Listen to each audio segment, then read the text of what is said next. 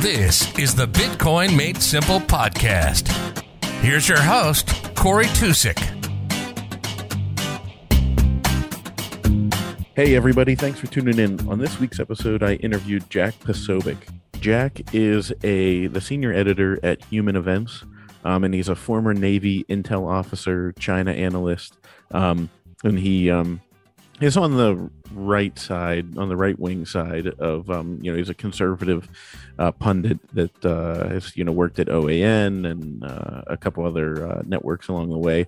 So, I wanted to get him on because he's tweeted before about Bitcoin, and then we actually picked up a documentary of his that he did for free, and we're putting it on our platform. So I wanted to talk to him because he has this, unique background in understanding, China, what their focuses are and stuff like that. So we get into all that, kind of picking his brain on where the big geopolitical, how this is all going to fall out, with the Bitcoin taking over and, the becoming the standard, how that will affect everything and how people want to control the money. So, we talk about all that kind of stuff. If you are triggered by me having somebody that is a conservative, then I am sorry that you feel that way. But there's nothing you can do about it. And if you really are really upset about it, then just send me somebody on the left that is I said this in the podcast, send me the opposite of Jack Posobiec. I'll interview that person, because if you know anything about me at this point, I am for free speech. I'm for everyone having a voice. That's what my streaming platform is all about. And that's why I'm interviewing him, and we'll interview anybody and talk about Bitcoin and where they see it's going to affect the world and how they see it playing out here.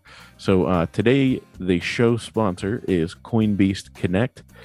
Do you have questions about Bitcoin? Personalize your learning and book a one-on-one video call with a Bitcoin pro on CoinBeast Connect.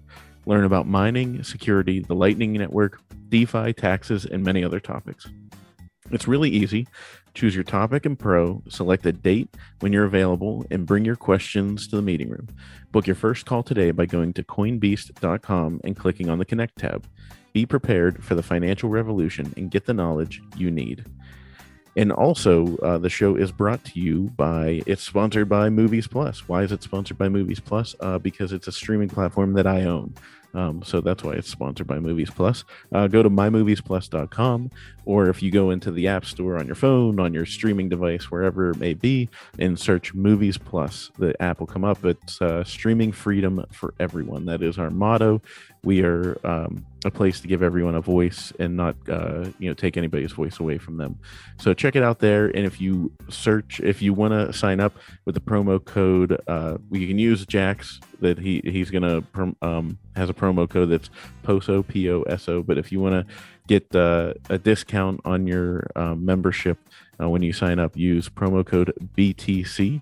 And you'll get a nice discount. And I hope you guys enjoy the content. We're going to have a lot of Bitcoin content going up there. A little bit to start, but I'm developing some stuff, and I think you guys will really enjoy it. So if you want to follow the show, it's at Bitcoin Simply on Twitter. My personal one is at Tusick Corey. And the show email is bitcoinmadesimplepodcast@gmail.com. Thanks. Sorry, I've been all over the place because today is corporate tax deadline day for extensions. So I've been all over the place trying to do that. And that's why it threw me off whenever you were calling. I thought you were my accountant calling me at first. I was like, oh, crap. Oh. What does he want now? So, yeah, it's a blast. But how you been? Good. You're at Human Events now, right? What's I want to explain for people that maybe don't know you, what you do and what your background is and where you're at now. Yeah, sure. So my background is as a prior Navy intelligence officer, focused on predominantly China, but also spent a year at Guantanamo Bay doing a deployment there on counterterrorism. So got to be working in the interrogation cell there. And so got to be quite familiar with the Taliban and various members of Al Qaeda 1.0 before that sort of problem set morphed into ISIS and others. But of course, now the Taliban are back in full force. So it's nice to see my former friends going on to be promoted in greater glories and achieve higher things. And that's what life is about, right? It's about achievement. It's about overcoming obstacles. And about seeing those that go better, improve themselves. It's really, it's a wonderful thing. And so then did OAN for 3 years. I was the political correspondent in DC, but really just all over the country, all over the world. Even we sent to Europe a couple of times for them. And then now just started back up as senior editor for Human Events. What we're doing is we're actually kind of bringing back the Human Events brand, but in a in kind of a more of a digital format for the 21st century. This was Ronald Reagan's favorite magazine back in the day. It's known for having a sort of very, kind of old school conservative, not neocon, more of like almost a paleo conservative kind of take on things, very populist, very grassroots in a sense. And bringing that up. So we just launched the website back up, and it's now publishing news on a regular basis. We've got scoops, exclusive reporting up there that I'm driving. And then also this week, we just launched in conjunction with the Turning Point USA Live network, just launched a brand new podcast on there, which, it's been incredible. We're now ranked number 4 on our first week. We're number 4 in terms of all news and top 20 for all podcasts nationwide. Wow. And what's the name of that? Human Events Daily. The Human Events. That's crazy. That's awesome. So I assume you've been getting massive downloads within 1 week if it shoots you up that high. Yeah, well, it's, the algorithm is based on downloads and then also new subscribers and, timeliness. So it's not just about charting when you first come out. Though, of course, we absolutely very thankful and grateful for all the support. But, we're just got to keep it up. Yeah. Yeah. So you had a focus on China, and that is of particular interest to the Bitcoin world, because, they hate Bitcoin and banned it. So what was your focus on China whenever you were in the military? So particularly we'd be focused on Chinese military designs for East Asia. So looking, of course, Taiwan is the number one flashpoint, but then also what they're doing vis-a-vis Japan, South Korea, their neighbors in India. And so all of the kind of border conflicts that are going on in the Hindu Kush still go on to a regular basis. So, and then as well as their, one of the big ones, of course, was the South China Sea conflagration that was taking place when I was still serving. And, we would watch China building these islands, and we would start arming them. They'd start militarizing them. And, we kept saying that, it doesn't seem like we're going to get into a hot war with China anytime soon. So I don't think that they're going to listen to us anytime that we make some diplomatic statement, because they just don't care particularly very much about the, these international organizations like the UN or ASEAN that we're constantly trying to back up. And at the end of the day, we always sort of understood that it wasn't going to, we're not going to go to kinetic war with China. And they're not going to play by the same rules that we do in terms of this, Tony Blinken has a line, the international rules-based order, right? And so the question was then, why doesn't the U.S. use economic leverage on China? Because obviously that is the greatest part of our leverage. Now, of course, because there's such a symbiotic relationship between the U.S. and China now, so China is the manufacturer, the U.S. is the consumer, but many of the companies are structured, the multinationals are structured in such a way where the capital is flowing from the U.S. into China, the wealth stays in China, but a lot of the profits are shared back with the owners in the U.S. And so it benefits, of course, the middlemen throughout China. It benefits the workers to an extent, but it's, for the U.S., it's just that those owners, those financiers, that class. And so really, we looked at it from a perspective of the only thing that's ever going to drive a wedge here is economic leverage, but you're going to upset people at various nodes within that supply chain and within that, within that network that I just described. And that's exactly what you saw happen throughout the Trump administration, whenever the tariffs or other economic sanctions would be talked about with China, it was always who? It was Wall Street, it was New York, it was investors. These were the groups, private equity firms. These were the groups that were very upset about all these things. Why? Because it hurt their business models. Mm-hmm. Yeah. Yeah. It hurt their bottom line. So they weren't a fan. And I mean, I say all the time, I'm anti-political affiliation. I don't, support any, like, I can't look at a politician right now where I'm like, yeah, I support you. But I don't think it was a coincidence that whenever it looked like Trump was going to win on election night, all of a sudden the Chinese markets were tanking, and then miraculously everything rebounded. It leads you to, as they say, funny how that works. Yeah, it's interesting. And I'm curious, so with Bitcoin, and I'll tie the two together because there is an angle here with what we're talking about. But before I do that, I want to get like your just general understanding of Bitcoin and like when you first heard about it and where you are on your Bitcoin journey, I guess. Okay, well, Bitcoin is part of my portfolio. That's something that I purchased. I'd probably say I first heard about it probably like 2015, 2016. Bought in when things were pretty low in 2018. So, my Bitcoin stash is looking pretty good right now, but it's never really been something that I've tracked on a day-to-day basis. And, of course, seeing, all the crazy Elon Musk headlines when he sort of plays around with seeing what he can do with his his substantial fan base and use that to sort of fluctuate the price of it up and down. But, really also looking at it from a perspective of, will crypto be a alternative to fiat currency? And if so, it doesn't surprise me that China was kind of flirting with it for a little bit, because China, of course, wants to knock the US dollar, the petrodollar, off being the world reserve currency. However, I think they're reticent to put sort of their own currency up as their replacement, because I think they know that will sort of be a huge shock to the system and probably spark a huge response from the US. So I think that China has been moving and sort of hoping that people will move to a basket of currencies. That's sort of the new lingo you always hear from that. And so it seemed for a while that they were interested in using Bitcoin, but now for whatever reason, I think probably because they realized that they literally have no control over it whatsoever. Yep. That they decided to cut it loose.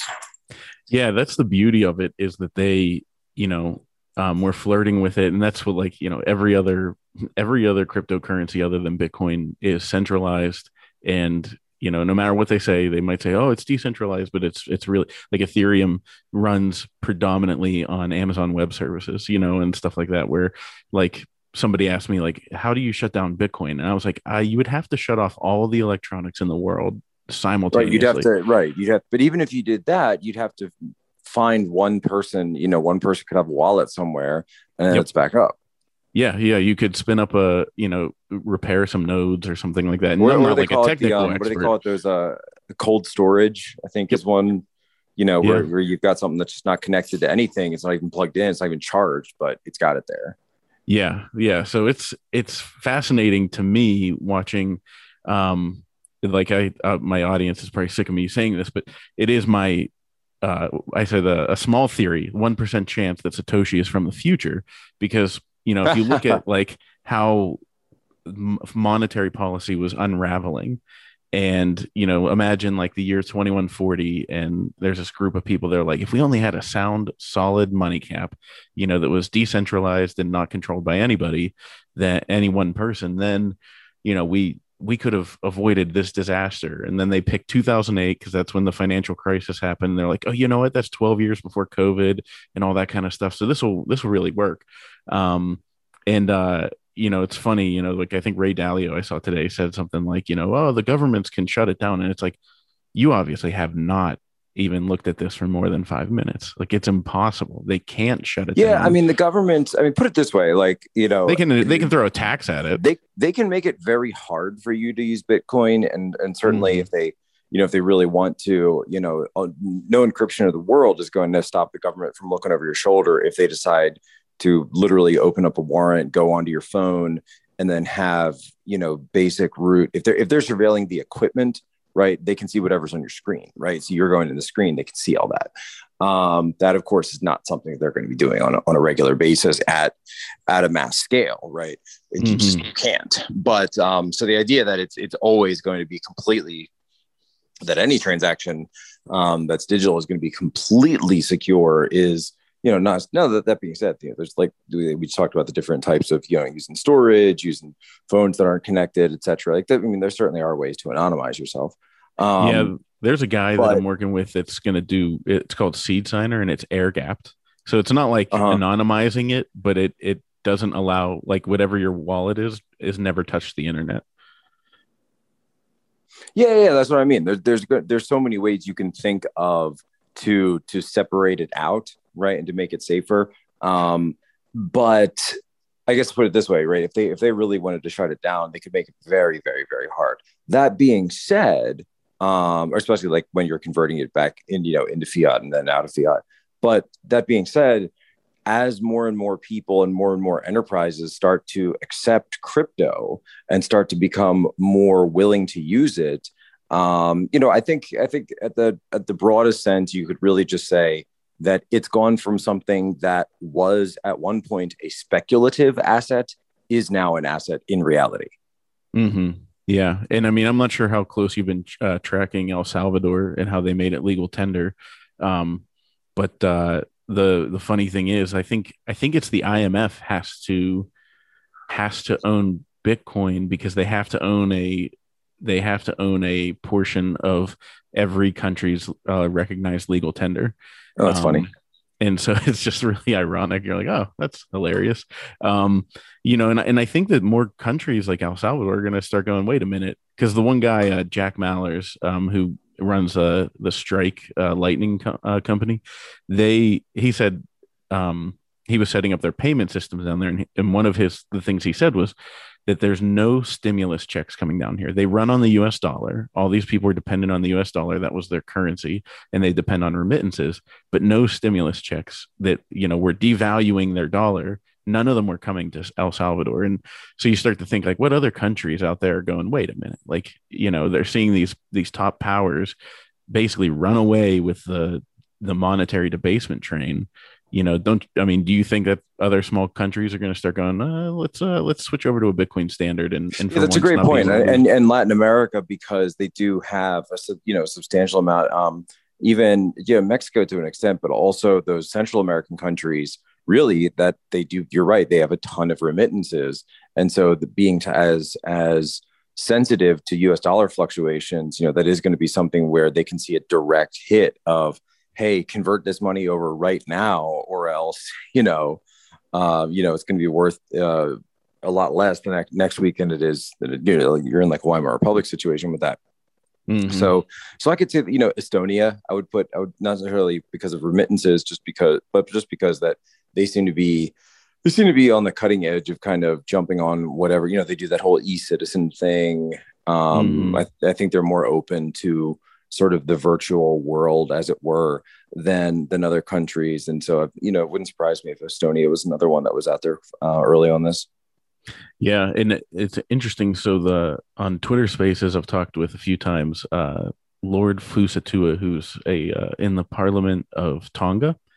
And he is talking about it, and he's got laser eyes, to get it to 100K, Bitcoin to 100K.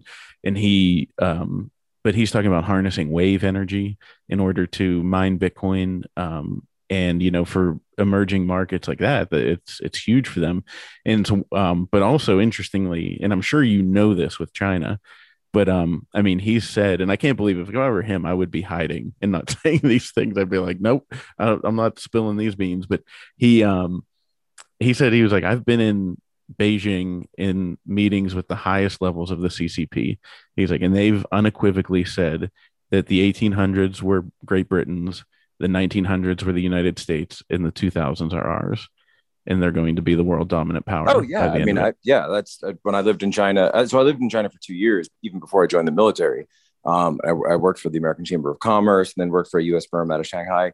That they would say stuff like that all the time, 100%. Yeah. So there's like no doubt in your mind that that's what their goal is to basically, I think begrudgingly, I mean, at this point, the US dollar is worthless to them. They stopped buying US bonds, I think, right?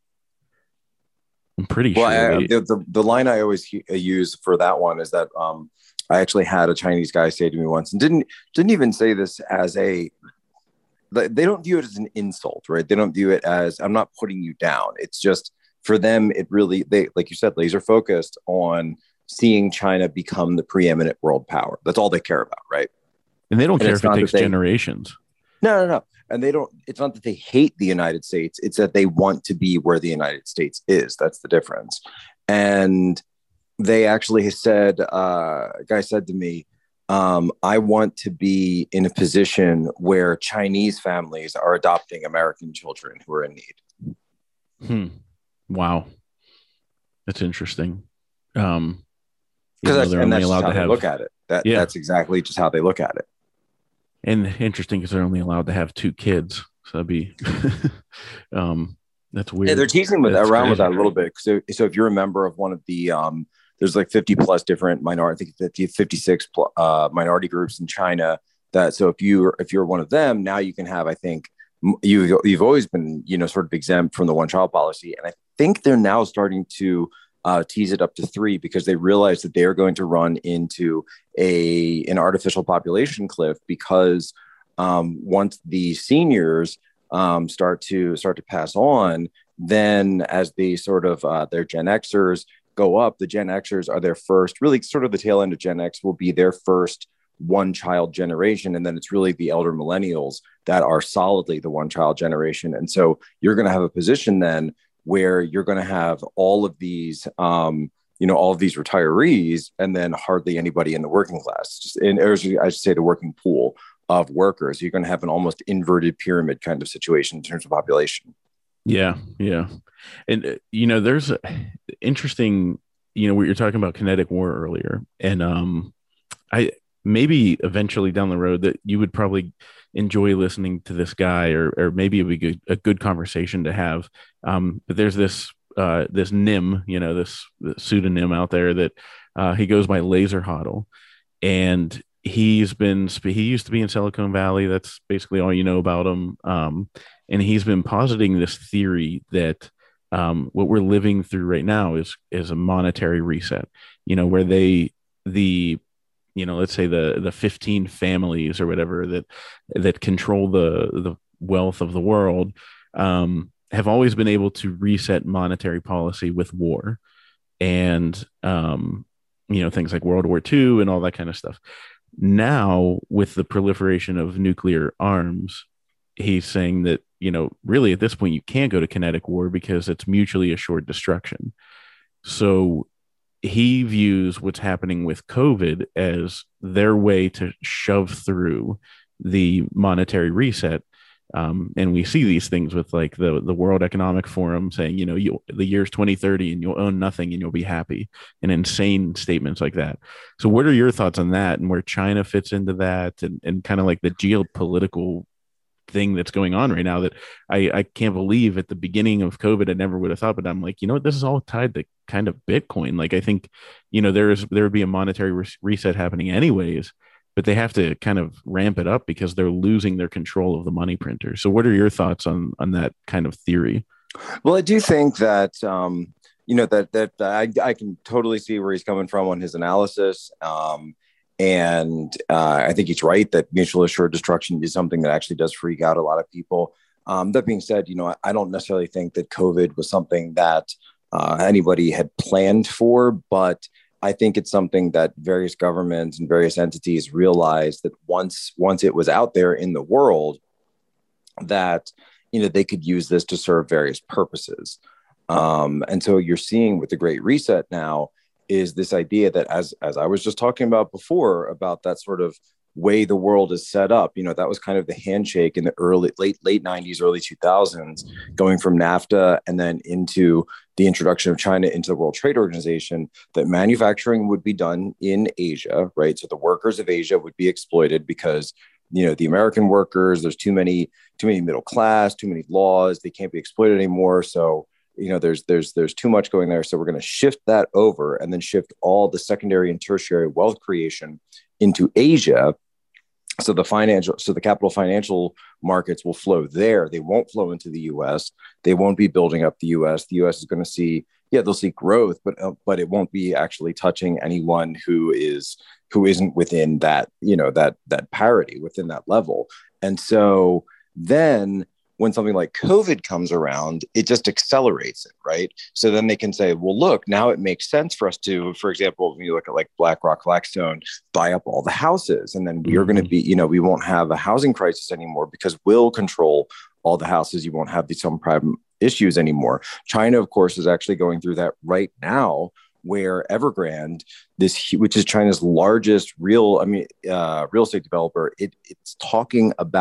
they're talking about, if you go to Zero Hedge or other financial analysts, people hit me up all the time saying this could be a Lehman Brothers moment for China, realizing that because they've been doing the exact same thing the US was doing. They say, if we continue to expand using housing policy as a way to expand our GDP, as a way to push construction, as a way to say that we're spending, look at how much we're building, look at how much we're doing.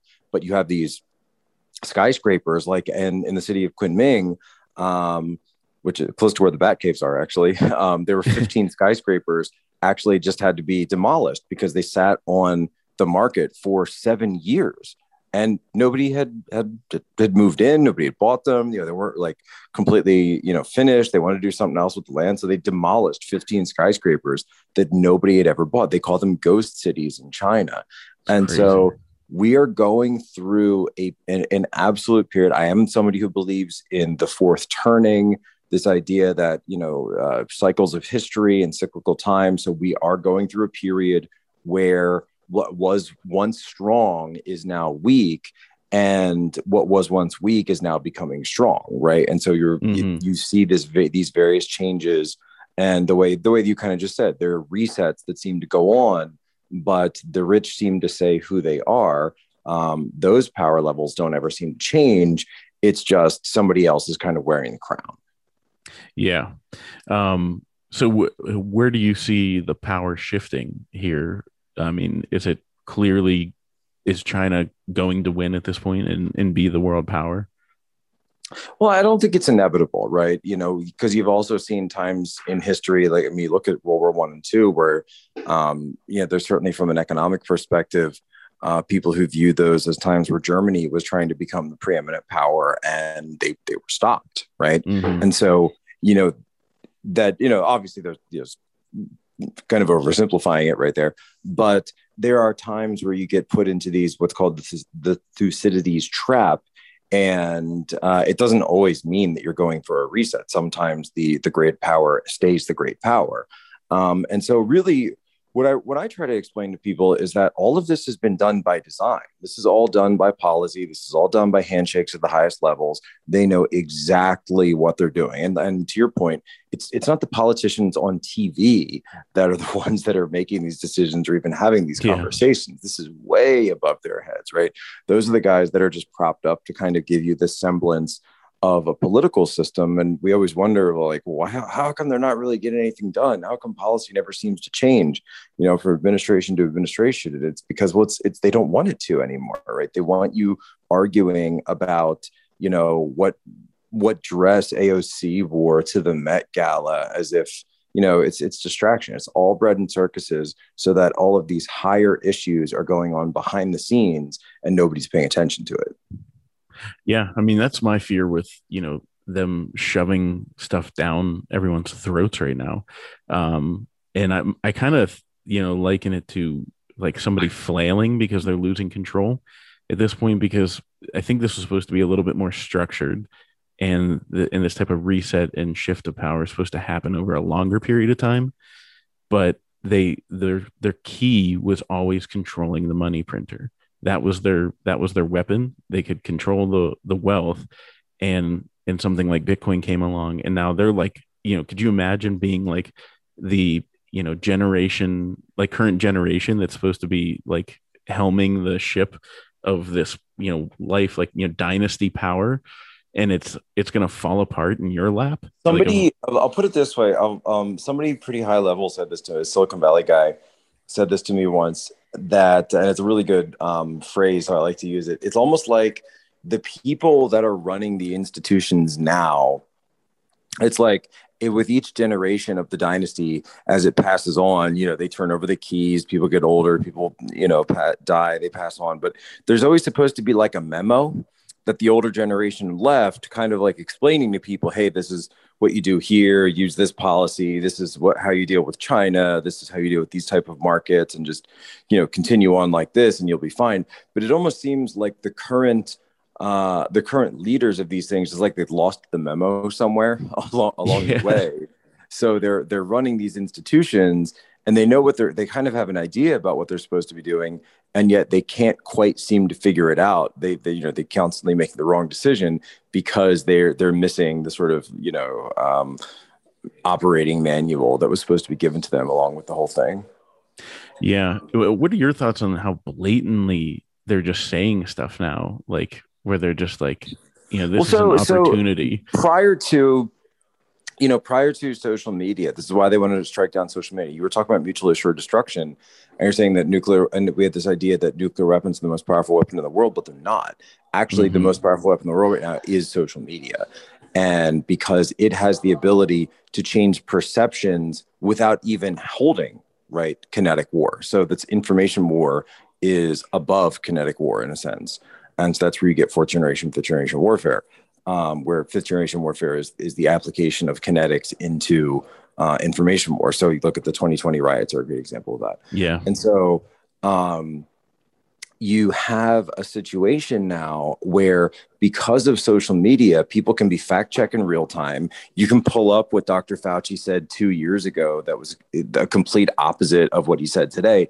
And at the same time, it's all about, and this is what Bitcoin totally understands, it's not just about the content, it's about your system of distribution.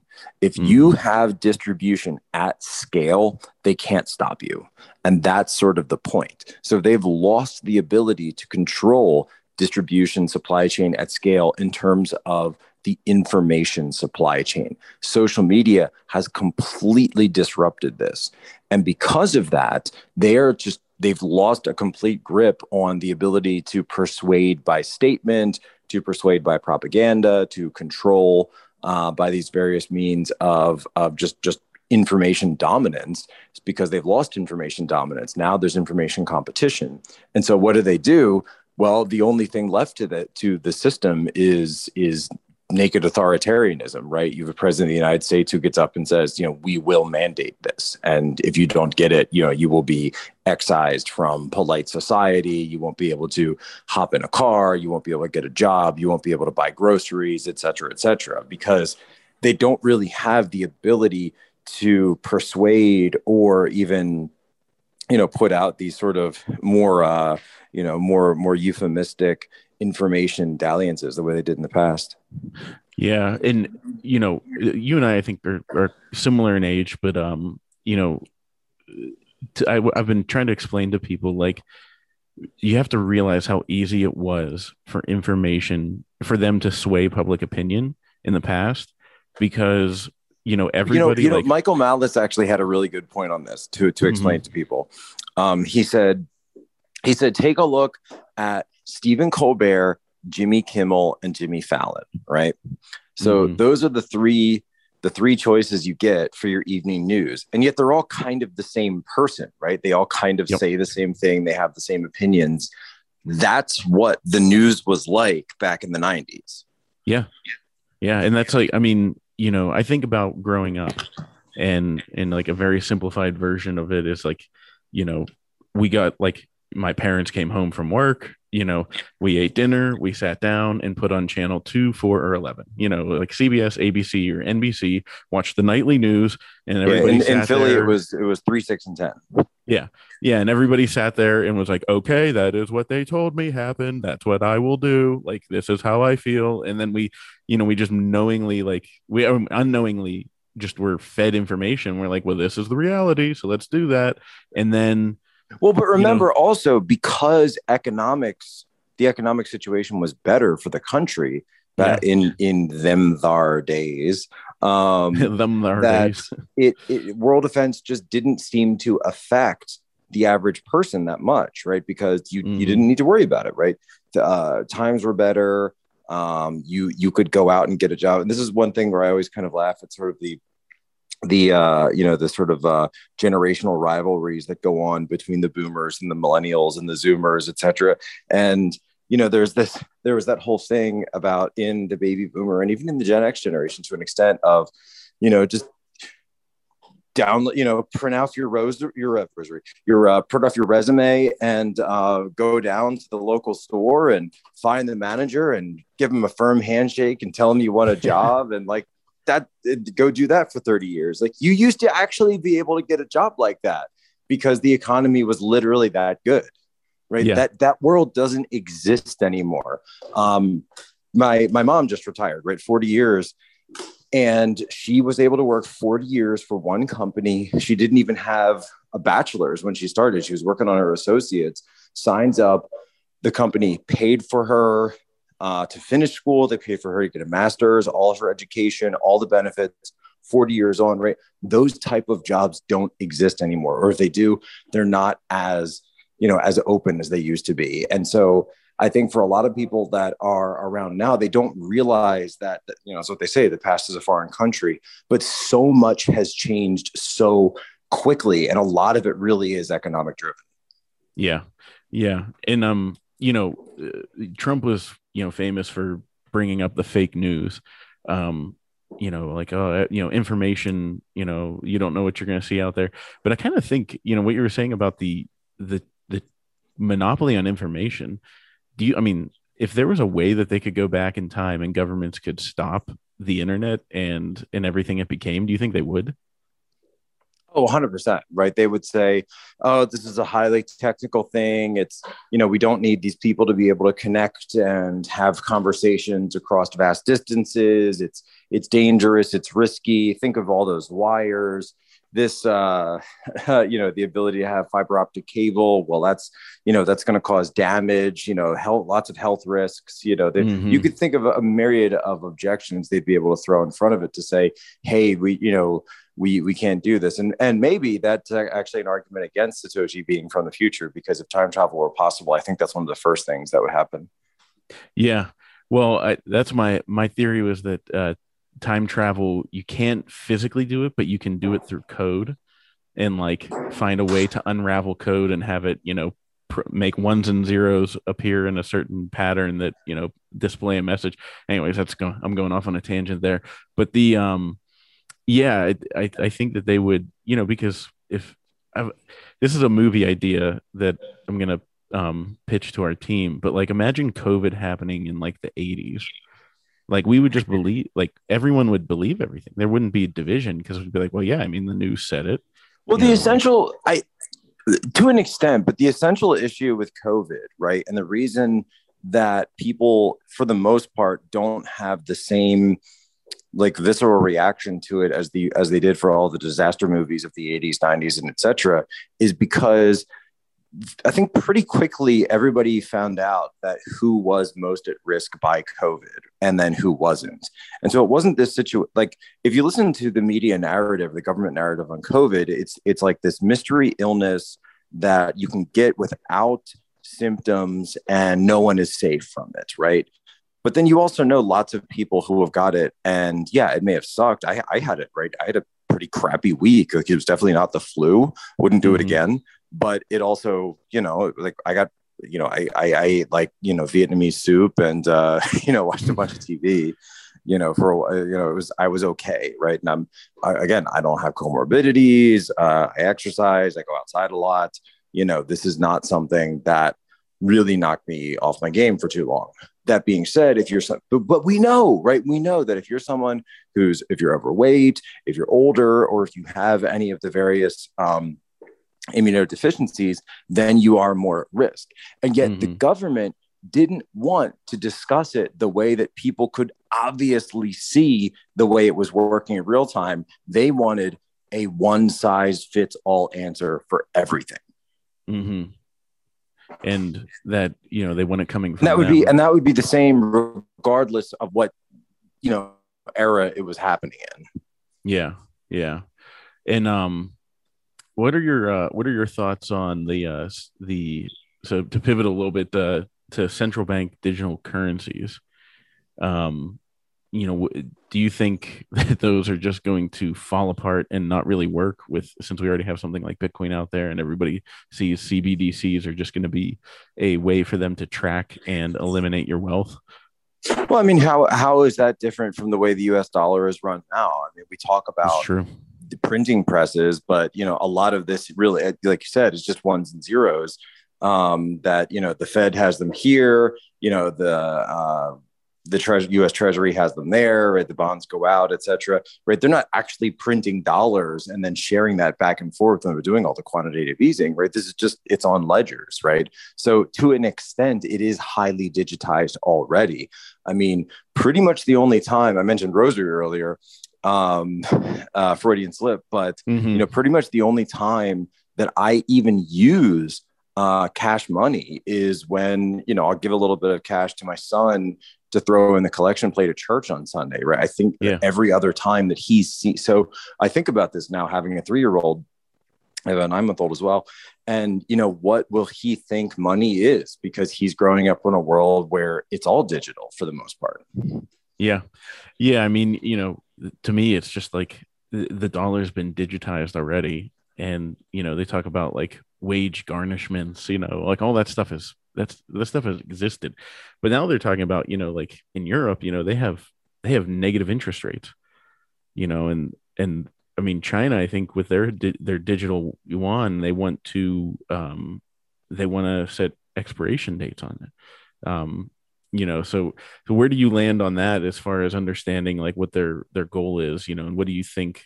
Are they just looking to continue to, take people's wealth out from under them without them knowing? I mean, it all comes down to what system is a better way to extract centralized wealth from people and to hold control over it, right? Whether you're talking about a communist system or a capitalist system, right? It's still all about where does the control lie, who controls the wealth. That's the bottom line in terms of all of this.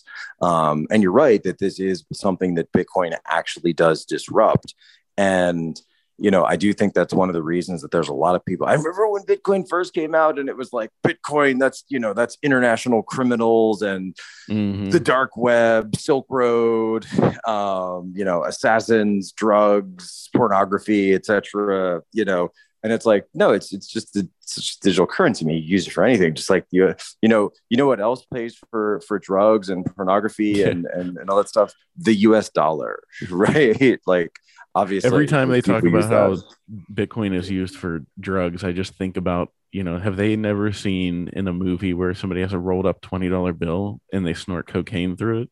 Yeah, or like go show me any DEA bust when they've got the cartels and there's always a huge pile of US dollars, in a duffel bag or something, right? It's kind of silly. And what do you think they're going to try to do though? Because like they don't, the beauty of Bitcoin is that you can travel through time and space. It can travel through time and space, and it can preserve your wealth. And I cite this example a lot, and I don't support any criminal, but there's like I think a guy in Germany that got arrested and they put him in jail, and he's going to be in there for like 10 years. And they were like, they had his wallet, but they didn't have his seed phrase, and he didn't leave it anywhere. It was in his head, and so they were like, we have your Bitcoin, and he was like, no, you don't. And they were like, you're never getting this back. And basically it was like, I'm going to get out of jail and I will use the memorized words in my head to extract that money and keep it safe for myself. You can go across borders with that. You can get on an airplane with 24 words in your head and land somewhere else and transfer your wealth with you. So do you think they're going to start cracking down more? I mean, Gensler was just talking about it yesterday of, he isn't aiming at Bitcoin, but he was aiming at everything else in crypto. Yeah, I think there is going to be, a concerted effort as more and more people check out of the fiat system, that they are going to make it harder. They are going to make it more painful. And as we've seen with COVID, they're very effective at being able to do that. It may not be the most clever. It may not be the most subtle, means of control, but they are very good at enacting control over a mass populace if they want to, right? This is, the idea of, I mean, think about it. 2 years ago, if you had to say, if you thought, would you ever think to be able to say to somebody that I couldn't get on an airplane if I couldn't show my, vaccination status for for a vaccine that 2 years ago didn't even exist? You would have thought that was insane. Like, you would have thought that was crazy. But the same token, you go back to the 90s, you would never be able to say, what do you mean I can't bring a bottle of water on the plane? It's a bottle of water, right? And yet now we all accept that as a matter of, it's almost sacred, right? It's sacred. 3 ounces or over, you can't have it. If I bring, my poor wife, she was trying to bring the baby formula on the last time we got on the flight. And, the baby formula sparked all these, we had to get the dog over, and the dog had to sniff it and all this. And she's like, no, I'm going to make him a bottle like later. What's the big deal? Right. And so we've accepted more and more control. And I think that also, while there is a yearning desire within human nature to want freedom and want the ability to have personal liberty, I do also think there is an equally as large desire for safety, for security. And so because of that, people are very willing to say, you know what, I can deal with that. You know what, that's not so bad. This will blow over. Whatever. It's just another couple of minutes. Whatever. It's just another line. Whatever. I just have to take my shoes off. So I think you actually do have those dual sides to human nature, and it's not just one or the other. So you think, I guess you view the Patriot Act as a gross abuse of government authority? Well, it's interesting. And I say this as a former, somebody that served in it. That, I do know times where having the ability to be able to track such things is quite useful from a national security perspective, but also, talking about things with dual nature, seeing the ways that it has been completely abused since the time it took place. And this is a way where, as many things you could say, Ron Paul was right about that. So you really do have to look at it as, maybe there was a country, maybe there was the United States at one point that could actually handle that kind of power, that actually could use that and be only willing to use that, truly for actual, serious threats to, criminals, right? Use it against criminals. But now you've seen a country that in a government that is more and more willing to criminalize its own citizens in order to, the same way, by the way, that every country and every empire throughout history, whenever you have a despot that takes over, the first thing they do is divide the people. They say, this is for the good of the country. This is for your safety. We have to go after that other group of the people because they are the ones causing all the problems. Yeah. Yeah. Well, now I'll hit on two things here with, so I think these are right in your wheelhouse of, one is American history, and then one is religious. So, I've been working on this theory that I've been, when talking on Twitter Spaces with people and stuff, I've said I'm starting to think that July 4th, 1776 was never supposed to happen in human history, because there was nothing but authoritarian rule basically before then, and that was the first time that the concept was tried and proven to work, of freedom and individual sovereignty. And ever since 1776, the powers that be that controlled the world have been trying to put that toothpaste back into the tube. What are your thoughts on that? And to me, it just kind of keeps growing and growing, and whether it's America or another country, freedom, that genie's out of the bottle and it's not going back. Well, I think you have that to an extent, but you also have, you have to look back at sort of the Greek version of democracy, Athenian virtues, et cetera, et cetera. And so, Aristotle kind of laid this out as well, that, you know, you can have freedoms, but you also have to have duties and responsibilities. And I think that's something that as Americans that we do need to go back and pay attention to, is to say that, you know, this was something that was very well understood, and which is why the founding worked and it actually stuck. You know, you see a lot of countries, certainly in many parts of the world, that, you know, they try to get founded and they blow up within the first couple of years. I mean, look at the French Revolution, for example, that, you know, eventually led to Napoleon, and then led to just essentially the downfall of France as a great power. And you have a situation now where there have been so many people that they will focus on the individual side of freedom. You know, my freedom to do this, I identify as that. How are you to tell me what I can and can't do with my life? That, you know, you sort of lose out on the duties and responsibilities to your country and to your community, to your family, even at the smaller level. And I think that that's one thing in the West where we sort of do have to kind of dial things back and start to understand that it's not just about the freedom to say whatever you want, do whatever you want, but also understanding that there will be duties and responsibilities tied to that. And, you know, if we are going to have this country going forward, and if we want it to succeed, then we are all obviously going to have to chip into that, or else it's not going to. Yeah. I agree. You know, you can't have nice things if you don't do anything for them. You have to, you know, I mean, that's kind of what's funny with politicians, and why I'm so, like, just basically not supporting any politician, is that it was never supposed to be a career. It was supposed to be a duty, that you stepped away from the private sector, you know, did your civic duty, and then went back. And now it's just become this corrupt apparatus. So the other one was the religion aspect. So somebody asked on Twitter about, you know, the Christian view of Bitcoin. And I don't know if necessarily you can give that, but I wanted to kind of highlight, you know, something I've pointed out before, is that basically the only times Jesus ever got pissed in the Bible was whenever he was dealing with the people that controlled the money, and, you know, creating a marketplace in the temple and all that kind of stuff. So do you see, I mean, because people have talked about this before, and I think that there could be there's almost like a touch of divinity with Bitcoin, with a money that can't be manipulated, can't be cheated, and can't steal, because when you're stealing people's wealth, you're stealing their time. And so, you know, do you see that as like having a lot of, you know, Christian and, you know, Judeo-Christian values in preserving people's wealth and not, you know, taking advantage of people financially? Christ talked about economics a lot, and you're absolutely right that he talked about finance, right? Render unto Caesar what is Caesar's, and he's referring to the fact that Roman coins had the visage of Caesar, you know, on them. This is 2,000 years ago, and yet we still do that, right? We have our great father, you know, George Washington is on American coins, et cetera, and then our other, you know, great fathers. So, you know, again, human nature doesn't change that much.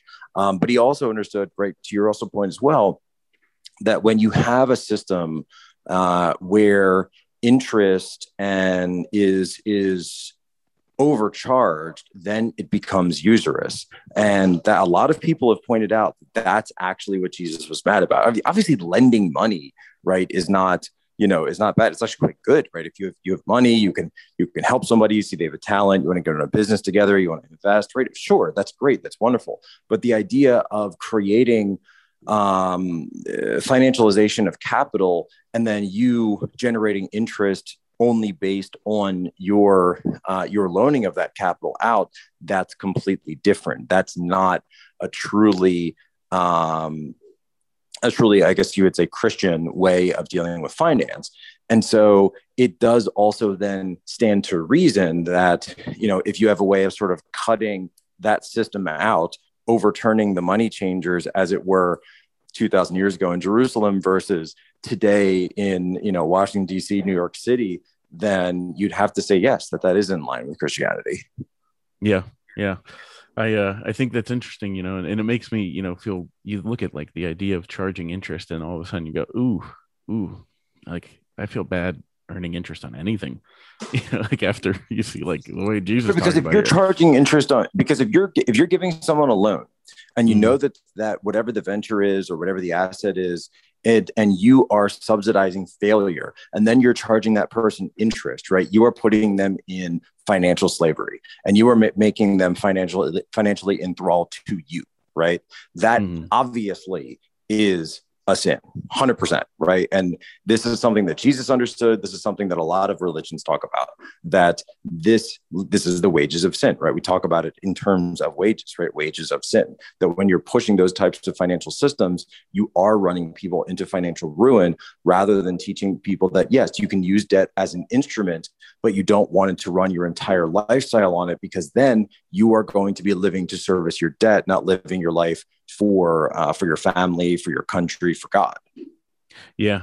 Interesting. I try to figure out how I could explain this without revealing too much detail, but my dad pointed out one time, there was with a film that we were working on, and an investor wanted a bunch of details to prove that we were basically, the way it was phrased was that we were capable of doing what we needed to do, but it was basically wanted to show that we were worthy. And my dad was like, and it was really interesting because this person was, very like Bible thumping, what do you call that? The evangelical, which, I mean, everybody to each their own, but I'm just like, that doesn't, like, I'm very personal about my faith and everything like that. And I just kind of, it's like, I hate whenever it gets like shoved in people's faces. But so you would never think, but my dad was like, it's kind of interesting that they're turning the money into God, and they want you to bow down to them, like the money that they have, the power that they have over me at that moment. And yeah, it's interesting. I think about that a lot, and you bring that up. You're enslaving someone, and that's something in the Bitcoin world we surely understand. And I guess we could talk about too a little bit. Just I got a couple minutes left here, and then but we could talk about you're going to be pushing and you have a new book that you just came out with, right? You started pushing it, right? That's right. A kid's book. So it's actually a kid's book. It's a little bit, kind of similar to what we're talking about in terms of, because it does get into economic issues, and we actually call it there's no such thing as free ice cream. And it's actually meant written by Satoshi Nakamoto. Yeah, exactly, right. But under his pseudonym, which is actually Jack Posobiec. That's the pseudonym of Satoshi is Jack Posobiec. And so there's no such thing as free ice cream, and it's a way, and it's really not like, it's not preachy. There's no pontificating, right? There's cool characters. It's all, animals. The main character is a fox, and he's getting chased by these wolves, but the wolves are constantly promising everybody free ice cream, while the fox finds out what they're up to, and it turns out that they want them all to be slaves for the wolves. Yet he's trying to run around and convince everybody, right, that they're lying. And the whole story is that he is having so much trouble convincing them because all of the promises of the free ice cream sound so good. Yeah. Huh. Where have I heard that before?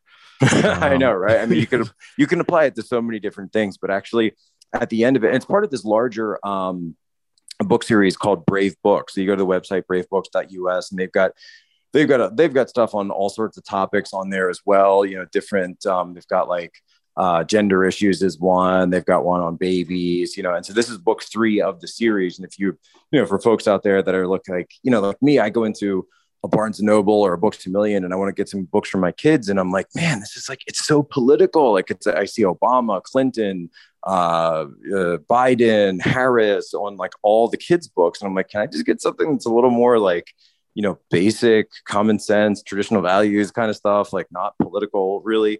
And so that's what Brave Books is trying to do. And so there's a 12-book set that, we're actually working with homeschoolers. We're working with some church faith-based organizations to kind of like really drive this home, to say that, yeah, we have to start playing in this space, because otherwise you are going to completely cede it to those that are driving into that space and are trying to politicize it. So at the end of each book, there's kind of like a little, not like anything super formal, but just a series of questions and kind of like discussion points that may have come up throughout the reading of the book as a way to say, hey, when this character was faced with this situation, did he realize that, what was going on? And then it creates a discussion topic that the parent, the educator, whoever can read with the kid and like start to talk about those basic life lessons.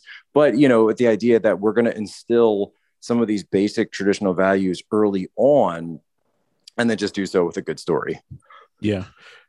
That's awesome. And I really like that. I think, the Paw Patrol, not the Paw Patrol teaches bad stuff, but I'm like, God, there's got to be stuff with like more substance for kids, like we have our kids honestly, they like, love Mr. so Rogers. my 3-year-old, it's funny because like he's sort of my guinea pig for some of this stuff, and he dude loves the Paw Patrol, just loves it. But and I'll give him this, like Paw Patrol does teach you the value of community, right? Because they're always trying to save the city. You can tell I watch working together. They all work together.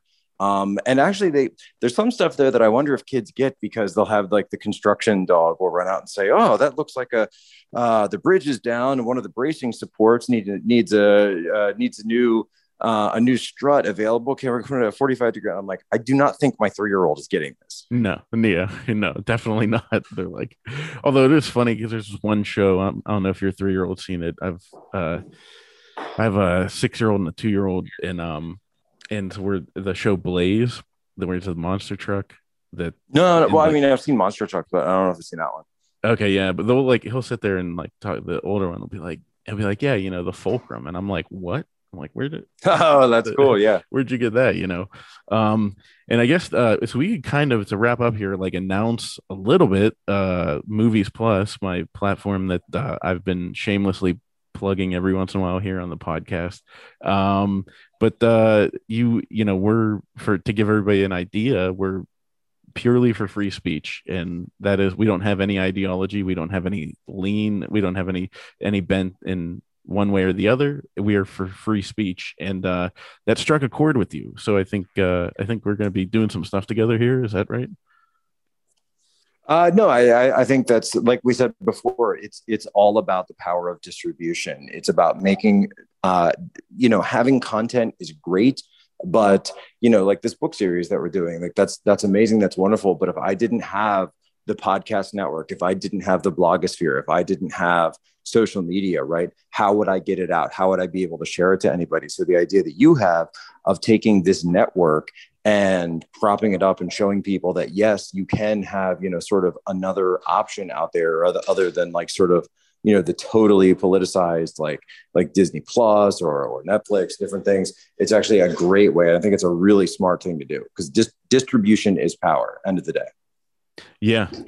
And so to give your code out there, so you're going to have a promo code that gets people a discount, but we haven't even settled on a code. So but I have an idea as to what you probably want it to be. Oh, well, there's only one. We started with mypillow.com up to 66% off, but now, folks, the power of the powerful promo code POSO, POSO. This can bring you unbelievable enjoyment, goodness, the fulfillment of your life when you use. I'm just kidding, but no, it's promo code POSO. It's like taken on a life of its own. I find that people are like, using it in memes and jokes and stuff themselves, even when I haven't even mentioned it. I'll just say something about like, if you're looking for a good night's sleep, and then people will respond and they'll say promo code POSO. It's hilarious. Yeah. And that's what I mean. And I'll say so if you go to mymoviesplus.com and you sign up, so the price is $29.99 for the year or $5.99 a month. But if you use his promo code POSO, the price drops to $24.99 for the year or $4.99 for a month. And like, really, to me, like the way I look at it was, I was like, wow, like I buy movies. This is my salesman coming out talking about my platform, but I buy movies all the time, if it's not available anywhere. And it's like, there's going to be at least, a handful of movies on our platform where you're like, yeah, I'd buy that. We have The Plot Against the President, and we have the Clarence Thomas documentary and everything like that. And a lot of stuff that was banned by other platforms, mind you. and we'll be having your Antifa doc out there available. Excellent.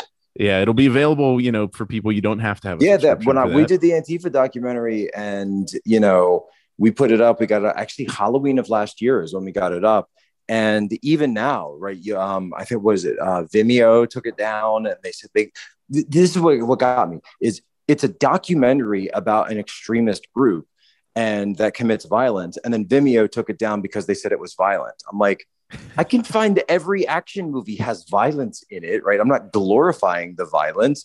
I'm saying we need to stop the people who are doing the violence. Yeah. It's the hypocrisy. It's like this is a movie about crime. Yes, because it's about criminals. Yeah. And it's just crazy. I mean, you look at one of the Saw movies. Tell me that those videos don't have violence in them. Come on. Every Star Wars is glorifying the dismembering your opponents with energy weapons and with laser swords, as Luke Skywalker ruined my childhood with in the Last Jedi. That we'll have that on there, and we're if anyone's out there and they're like, oh, I'm triggered by this because Jack's on the right and you guys are right wing Trump supporters, blah blah blah blah blah. And I always tell people, I'm not a Trump supporter. I'm a nobody supporter. I am freedom of speech. And so if you are triggered by Jack being on this podcast or having his stuff on our platform, I ask you to bring the polar opposite of Jack, and I will interview that person. And I will also put their stuff up on our platform. Who would be the polar opposite of Jack Posobiec on the left? You'd have to find somebody who just, maybe like Cenk Uygur or something, someone who just like totally supports the system, totally believes everything the government's putting out, totally says, go along with the government or else, and I hope I'm not misstating his opinions or anything, but that's the type of person you would need. Yeah. So, do what Hollywood celebrities tell you. Exactly. Yeah. Listen to them unequivocally. They're right, and do it. And I will have that conversation with that person, and I will put their stuff up. I mean, I put a tweet out through the Movies Plus platform because people were coming after Bill Maher. And that's the thing. People, if they attack and come after me and assume I'm supporting only right wing, it's only because the right wing is what's getting censored right now. So that is why it looks like you would look at our platform and go, oh, it's like a Trump supporter. We're open for everybody. And so I said to Bill Maher on Twitter, I was like, when they come for you, I'll be here. Well, they're going after Nicki Minaj now. Nicki Minaj. I mean, I don't think anybody would call her, on the right or anything like that. And, she just told a story about something that happened to, somebody she knew and her family. And now, you've got entire mainstream media news cycles just blasting her over this. And to me, it's kind of interesting watching it from afar because you're kind of seeing somebody get red pilled in real time because you say, wait a minute, all of these media outlets are misrepresenting what I said, even though what I said is clearly contained within the tweet itself, but they're twisting it around to make this bigger narrative that isn't what I said. And it's like, it's amazing when you're in the middle of it, you can actually see what they do. Yeah. And it's crazy, how they don't care what your ideology is. They're going to silence. It'll come for you eventually. So you have to plan accordingly. And that's what the Movies Plus plan is. And that's why Bitcoin's a happy space for me because, I don't like people from all different ideologies are in one place and we believe in one thing together, and that's freedom. Freedom of the ability to use Bitcoin money. Is indie at the end of the day. Bitcoin is definitely not corporate. Yeah, definitely. All right, well, Jack, I'll let you go. Thanks so much for coming on, and and let's go throw that Poso. Where can people use Poso? So they'll be able to go to mymoviesplus.com, or if you go into the app stores and search Movies Plus, you'll be able to download the app, sign up, use the promo code Poso. But where else can they use POSO to get a discount? So we have where can they follow you and all that kind of books? I'll put all this stuff in the show notes. For the book, and I appreciate you giving me a chance to kind of talk about the new kids books that we're doing. So if you go to bravebooks.us, you can use the promo code POSO there. You've got my podcast, which is launched this week. That's actually free, so you don't have to worry about promo code POSO in there. But if you want to get at me, that's a way to do it. Getter is a great new platform. A lot of people are using it. I really like it. It's smooth. They're actually constantly upgrading the thing. It works really awesome. So Getter's a great place to follow me. And then, of course, for the best night's sleep in the whole wide world, once you've done listening to all of your podcasts and you think, how can I go to sleep when I've got so many of these wonderful, Corey's put so many mind worms into my brain. How can I possibly sleep with my mind spinning a million miles an hour? Well, the only way to get the best night's sleep in the whole wide world after listening to the podcast is going to mypillow.com and saving up to 66% off your purchase with promo code FOSO. And how much does that crack you up to just have that, to use that voice in that conversation? Be able to just throw it out there like that. Honestly, the novelty still hasn't worn off, because the best part of it is it's like, we just lost Norm Macdonald, who was actually my favorite comedian. And, got to meet him once years ago at a show, and just amazing guy. I've followed his entire career. But the one thing I always say about Norm's comedy was that it wasn't necessarily about the setup and the punchline. It was about just telling a really weird story and then throwing in something that you weren't expecting to come at the end of it. Right. That was all of his jokes. Right. And that's what made it so novel, was that you never knew that you didn't even know you were in a joke, right? You might think he's just telling a story, and then something crazy happens and you don't know what's going on. And it's that him making you uncomfortable, him using those emotions, voices, whatever it was that he was doing. That's what I just thought was so good about him. Yeah. Yeah. Somebody I worked with, or somebody I know worked with him, and they said that he was on all the time. Like it was like, that was just how he lived his life, as he was constantly doing a bit. Like his life was a bit, so it's a shame that we lost him. But Jack, thanks so much for coming on. And we'll have to do this again sometime. Really appreciate it. Let me know what gets up. I'll have to share this everywhere. Have a good one. All right, thanks.